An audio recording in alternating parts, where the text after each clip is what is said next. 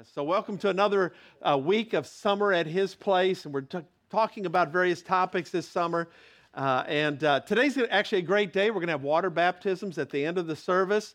There's free snow cones after service. Come on, amen. That'll be great. And for those of you that are going to New at HISplace, which is our growth track, our one-step growth track, it's going to be right after the snow cones. But you that are going to New at HISplace, you get to buck the line. Okay, so you just say, I'm going to New at HISplace, and y'all just say, go on, go on, go on. And then, if there's like 30 of them, you might want to question a few of them because there's not quite that many registered for New at HISplace. So just trust your honesty there, amen? I want you to think about your life for a minute this morning. What is your greatest need? What's your greatest need? Like if this was satisfied, everything else would be different. What's your greatest need? Most of us, we think about something about money or health or family, relationships, something like that. But the reality is it's something much, much deeper. And here's the thing about what I'm going to share today, your greatest needs. Here's the thing. All of us start at the same place. And we have the same, once we're born, every one of us have the same greatest need. It's identical for everyone. But once that need is met by a decision that you make, then you have another need. And so some of you are in the first need today, but some of you are also in the second need, and you've moved on from the first. So I'm going to help us figure out our greatest need today and help you meet that need. And so what we're going to look at today is that the greatest need of every unsaved or lost person and the greatest need of every person who has put their faith and trust in Jesus and now is a believer, and what to do about each of those greatest needs. So let's begin with the greatest needs of what we would call someone that's unsaved, an unbeliever, lost, or different terms, just trying to figure out where their relationship with God is. And here's the thing about it. All of us have a condition. All of us have a condition. The greatest need starts with our condition. We've got to understand we have a condition. Romans 3:23 says, for everyone has sinned, we all fall short of God's glorious standard. When I was in high school for a little bit, I tried out to be a high jumper. What's the laughter? This white boy could jump. I mean, the coach said that I should do that. So there's this, the Fosbury flop, and there's this whole thing, right? But the bar is always higher than I could jump. And the same thing is true in our spiritual life. And no matter how good we are, the bar is always higher. Because perfection is the standard. And so we're all born sinners separated from God. No child, they're cute, but they're not innocent. Okay? They're not innocent. And if you don't have a relationship with God through Jesus Christ, let me ask you this. Are you a sinner? You don't have to answer out loud, but I want you to think about it. Are you a sinner? The right answer is yes, because we know we're not perfect, right? And some people say, well, maybe we should talk more about sin. My belief is that most people know they're a sinner. You just know you're a sinner. You don't measure up. But the problem is most of us measure our goodness by comparing ourselves to someone we know is worse than we are. Amen. That's our standard. So the bar we set is not God's standard. It's, that person. And I'm above them, right? It's pride, right? But here's what James 2:10 says. For the person who keeps all of the laws, all of God's laws, except one, is as guilty as a person who has broken all of God's laws. And somebody's thinking, let's just go break them all. No. That's not the right attitude. That's not the right way to look at it. See, our thinking that we're not as sinful as someone else doesn't change our sinfulness. Just because we say, we're better than them, you're still a sinner. I'm still a sinner in our sin nature. And so our sin nature, we have a sin nature. It's our propensity to do the opposite of what God desires for us, always causes us to fall short of God's glorious standard, like the verse said. God's standard is perfection. Doing everything we do, not just outwardly, but inwardly. Your motives, the things that you've trained yourself not to actually say out loud, but you think. Most of those are probably far short of God's glorious standard, right? Right. It's just not where. So it's an impossible standard to keep, but it's actually not God's fault. It's Adam's. It's Adam. So who's Adam? Well, here's what Romans 5:12 says. When Adam sinned, he was the first creation. God created Adam. Sin entered the world. Before Adam sinned, there was no sin in the world. Everything was perfect. Adam was perfect. Adam's sin brought death, so death spread to everyone, for everyone sinned. So you are a sinner because of your genealogy, and you're also a sinner because of your actions and how you live. We just leaned right into that, right? And so you can read all about it in Genesis chapter 3, but there God created in Genesis 1, created Adam and then Eve. But in Genesis 3, we see the serpent, Satan, right? He came and he deceived Eve.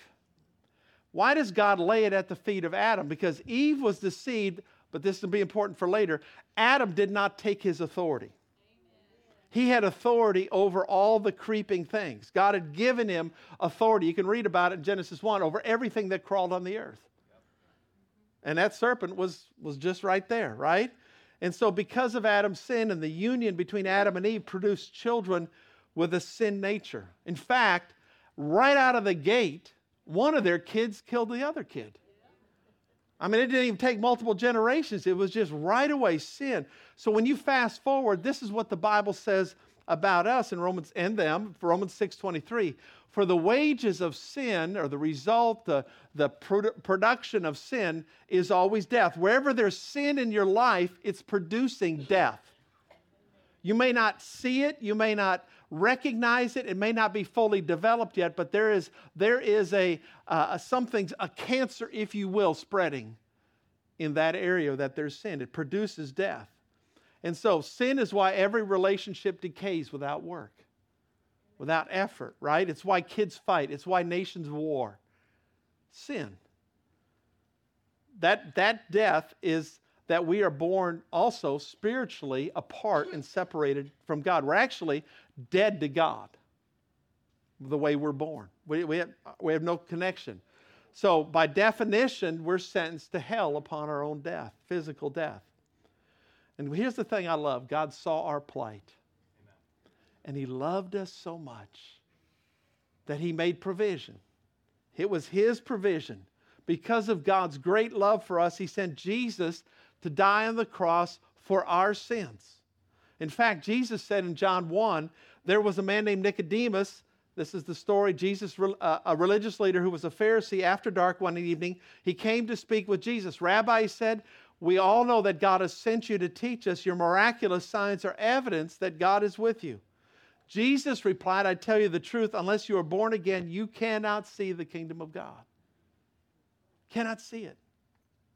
What do you mean? Exclaimed Nicodemus. This is a religious guy, remember? How can an old man go back into his mother's womb and be born again? Jesus replied, I assure you, no one can enter the kingdom of God without being born of water and the Spirit. Humans can only reproduce human life, but the Holy Spirit gives birth to spiritual life.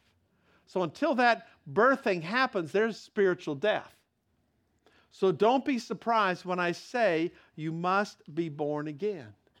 So your parents, they gave you physical life, but only God can give you spiritual life. Which is why Romans 6:23 says, for the wages of sin is death, but. Everyone say but. There's some good buts in the Bible. But the free gift of God is eternal life through Christ Jesus our Lord. It's a free gift. We can't earn it. We can't be good enough. But through His death, burial, and His resurrection, Jesus paid off the sin debt, bought authority. He took care of what we could not pay, and He purchased for us life eternal. That was God's provision for our hopeless condition. Now, here's the thing. If we're going to get this greatest need met, we've got to make a choice. We have a choice. So my question today is, what have you done with the free gift? What have you done with what Jesus did? The greatest need of an unsaved person is to be born again. That's that need. See, here's the thing you got to remember. God never sends anyone to hell. People go to hell because they choose not to accept God's provision of forgiveness and relationship through Jesus Christ. That's why people go to hell. God already paid the way. You know, it's like if I put $1 million, I don't have it, but if I put $1 million into your bank account and you didn't ever go access it, it's not my fault. That's on you, right?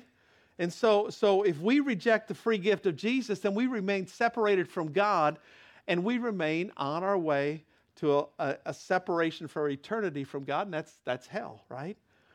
So only in this life can we make a decision to give our lives back to God. Once you're dead, the decision is final. And sometimes people say, well, I'll get it together later. Well, you don't know if you're going to have a later. And I'm not trying to put fear in you, but it just doesn't make even logical sense to say I'm going to put it off. It's just not wise. So there's another aspect to our choice. Choosing the free gift of salvation offered through Jesus makes possible, and this is what's so amazing, an incredible relationship with God through Christ. Amen. It's not just about eternity. It's about this life. And it's about having a Savior that loves you and cares about you and is with you, promised never to leave you nor forsake you on your darkest day when you feel the most alone. He is the nearest. He's right there. The Bible even says he sticks closer than a brother. Romans 2:3-4 says, and do you think this, O man, you who judge those practicing such things and doing the same? You know, we looked at, well, they're doing that, and then over here we're doing the same thing, right? Do you think that you will escape the judgment of God? Or do you despise the richness of his goodness, his forbearance and long-suffering, not knowing, look at this, that the goodness of God leads you to repentance? That's what it is. It's the goodness of God that leads us to repentance. Have you ever discovered the goodness of God? If you haven't known the goodness of God, that's my prayer for you today. If you don't have a relationship with God and you haven't seen his goodness, it changes you. When you realize what you really deserve and the goodness of God is available and you begin to see it when this could have happened, God spared me, God did this, God did that. When you begin to recognize that all that can pour out of your heart is gratitude and a desire for a greater relationship with him. You got to remember this, life is hard, but God is good. God is good. Some of us, we go through hard things of life and we think God is bad and God is hard. God is never good. Never bad. He's always good. He's always good. So I pray that you find the goodness of God. But even if you don't believe yet that there's really a heaven to gain or a hell to shun, just choose Jesus for a relationship. You know, sometimes we get all messed up about heaven and hell. Choose Jesus for a relationship. And today, before we leave, you're going to be given an opportunity to put your faith and trust in Jesus. And when you do, your greatest need without Christ will have been met. What we're doing when we pray that prayer at the end of service is we're not just, praying a little prayer. We're actually saying, because the Bible says Jesus is Lord. We're actually saying, I accept you as my Lord. You're already Lord. I'm just going to let you be Lord in me. That's really what getting saved means. Instead of doing your own thing, you're going to let him be Lord. Amen? Now, most of us here probably have already put our faith and trust in Jesus to forgive us of our sins. We've made him the Lord of our life. Yes, he's working on things in us. We have eternal life. But you have, most of you in here, probably every one of you have already given your life to the Lord, have this second need. And until this need is met, your walk with God can be crippled. It can leave you vulnerable to the attacks of Satan.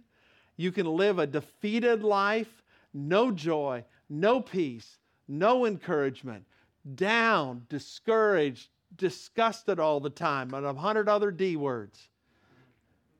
That is what your life can look like. And you can get to the place where you wonder, was it even worth it to give my life to Christ? And it's not because God did anything wrong or God hasn't done something. He's waiting for us. Okay? So let's talk about the greatest need of believers.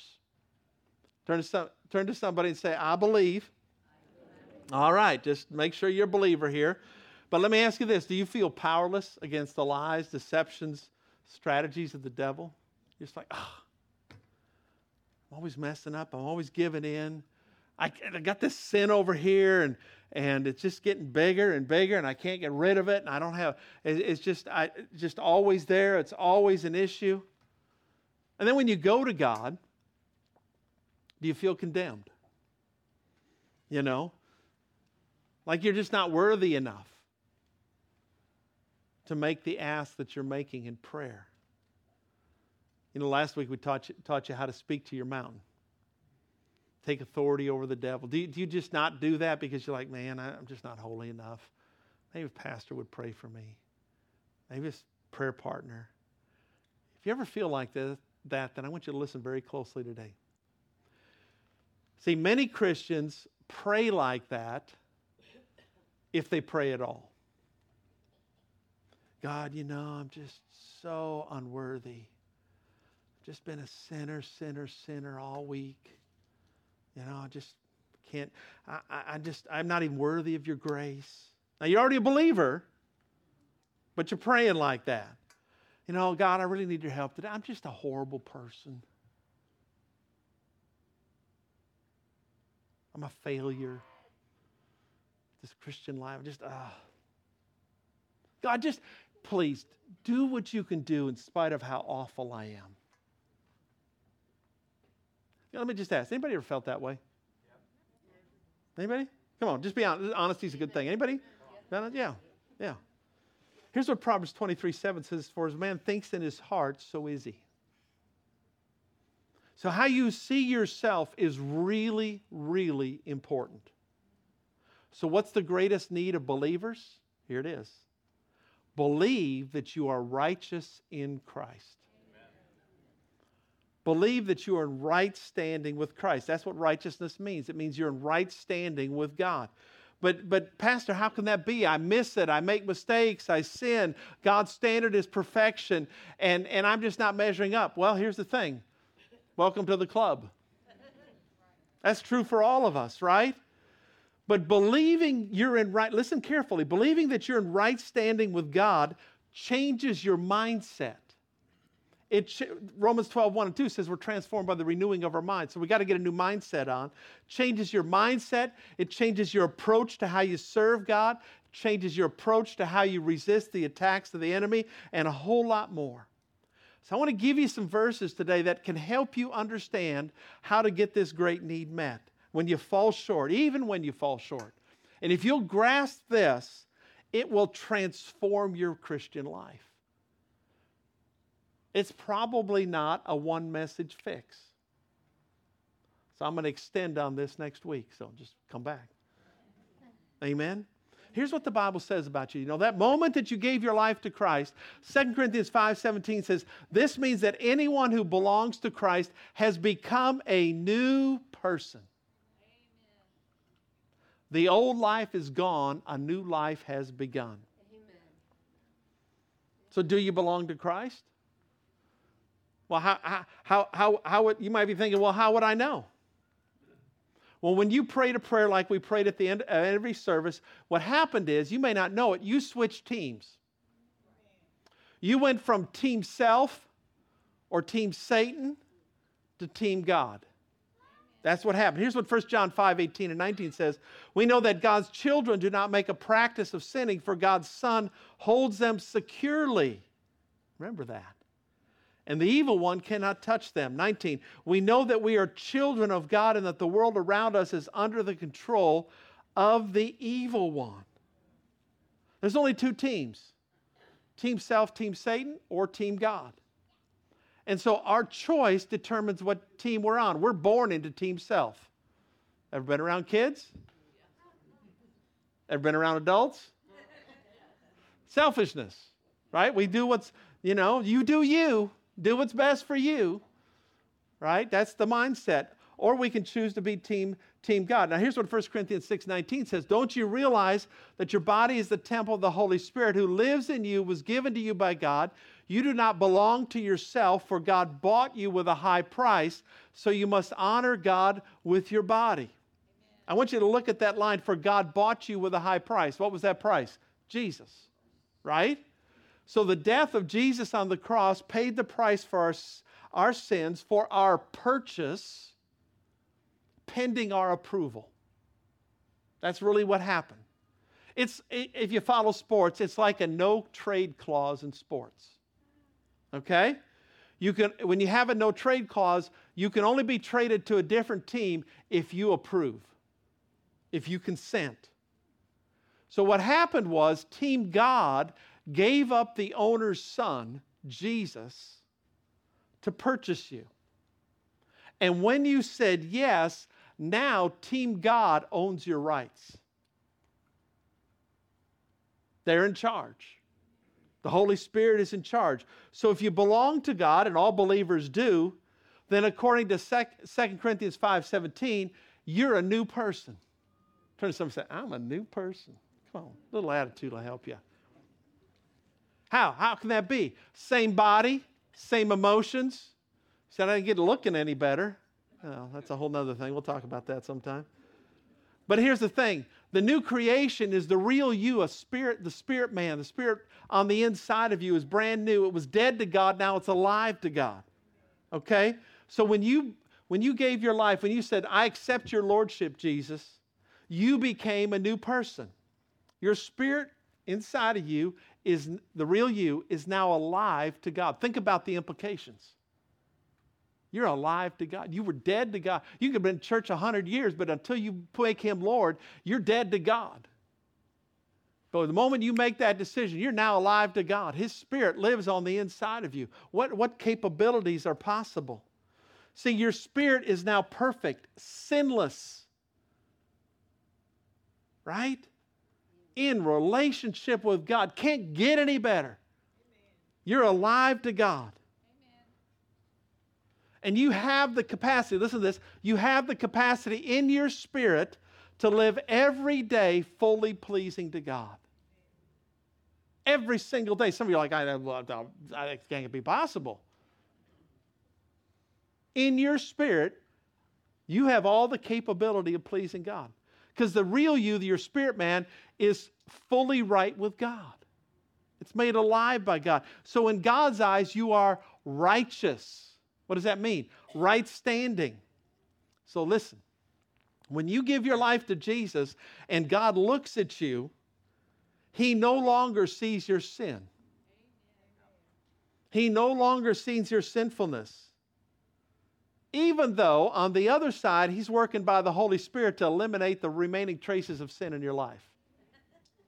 He chooses, because of what Jesus did, to see through Jesus and see you as perfect, righteous, right standing. You're His kid. It's incredible. See, when God looks your way and you say, I've been terrible, He's like, what's He talking about? All He sees is the blood of Jesus. You've been made right in His eyes. He's washed away your sins. 1 John 1:9 says, but if we confess our sins to Him, He is faithful and just to forgive our sins and to cleanse us from some of our wickedness. Is that what it says? What does it say? I can't hear you. What does it say? All. So what sin is not included in all? None of them. If you've repented, if you've asked God to forgive you, they're all washed away. He'll cleanse you from that wickedness. So when we confess our sins, we're agreeing with the thoughts of God's words, that our actions, our thoughts, the way we behave, we're sin, and we're asking Him to forgive us. And He forgives it all. He forgives it all. And some of you are like, I don't know if this is right, Pastor, because I don't feel that way. That's the whole problem. Most of us live our Christian life by how we feel. Did you make it to church? No, I didn't feel like it. Come on now. If you wait till you feel like it, see here, choices lead, feelings follow. If you wait till your feelings, you'll not always do the right thing. Amen? Amen? Check this verse out, verse 21, 2 Corinthians 5:21. For God made Christ, who never sinned, to be the offering for our sin, so that we could be made almost right with God through Christ. Is that what it says? No. Made right. What's left out of made right? Nothing. Right. The sinless Christ placed our sin on himself so we could have right standing with God when we choose to believe. The NIV says it this way: God made him who had no sin to be sin for us, so that in him, not in our own strength, in Christ, we might become, there it is again, the righteousness of God. Amen. In other words, he imputed, he gave to us. We're not righteous in our own strength, but because of Jesus, we put our faith in, God imputes on us the righteousness that Jesus purchased. That's why water baptism, which we're going to celebrate with a couple folks in a few minutes, that's why water baptism is the first step after you pray that prayer to give your life to the Lord. Why? Because in God's eyes, you're righteous. He said, I'm so messed up. Yeah, he knows it. He said, I can look at you as messed up, or I can look at you as righteous. And what he does is he looks at you as righteous. Sins are forgiven. Here's the thing, isn't it amazing that the first thing you do after being saved is you be water baptized? You don't know a bunch of the Bible. You haven't got your act together. Neither do the rest of us in our own strength. But you can be water baptized not because you're perfect, but because you're righteous. Because you're righteous in his sight. So water baptism is going public with our faith and following the example of Jesus Christ. So think about water baptism for a minute. When an individual goes under the water, they're what? Wet is the word you're looking for. They are soaked.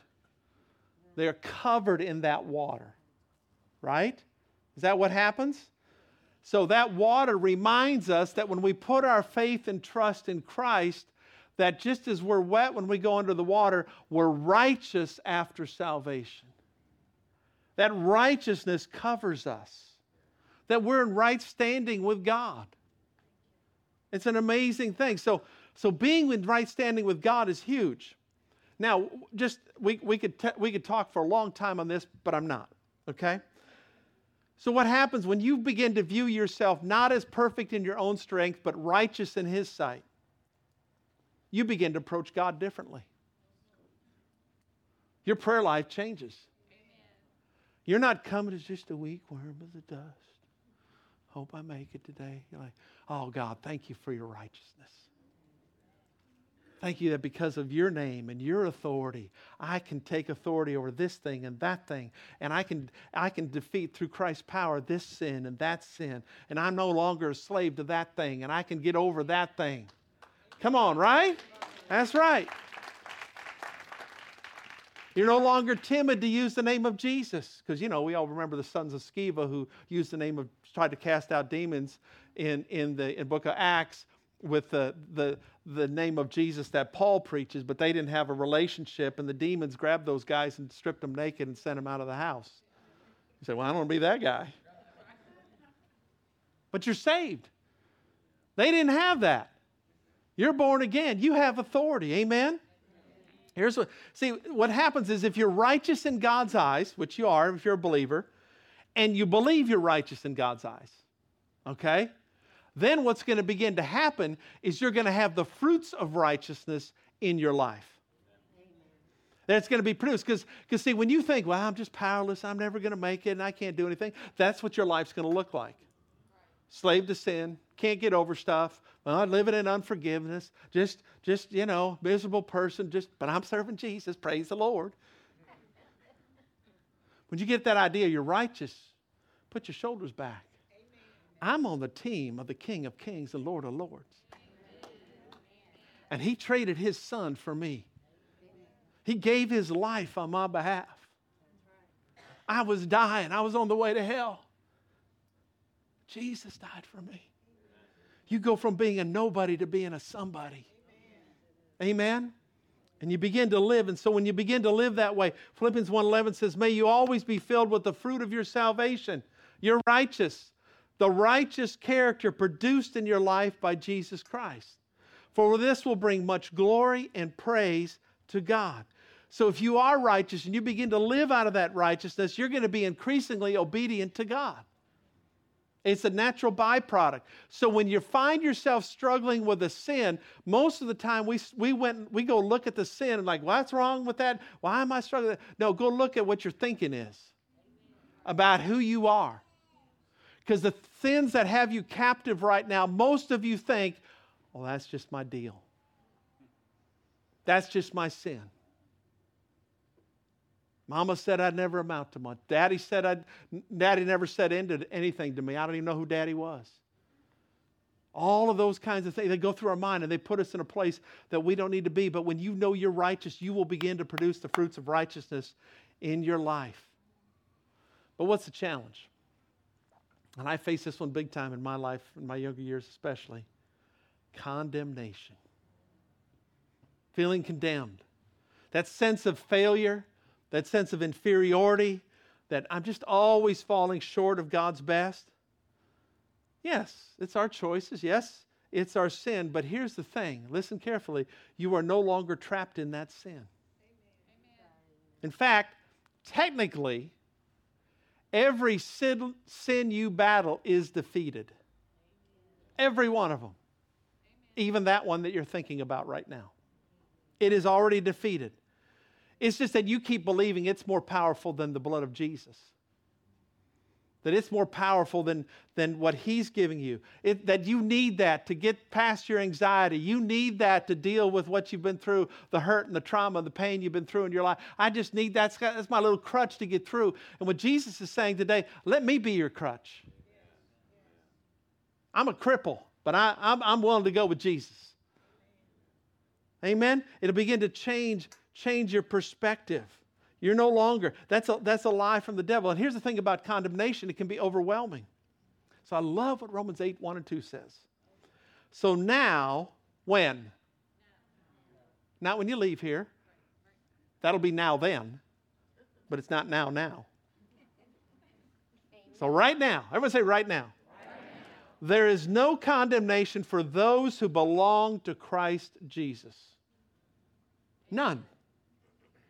And because you belong to Him, the power of the life-giving Spirit, the Holy Spirit, has freed you from the power of sin that leads to death.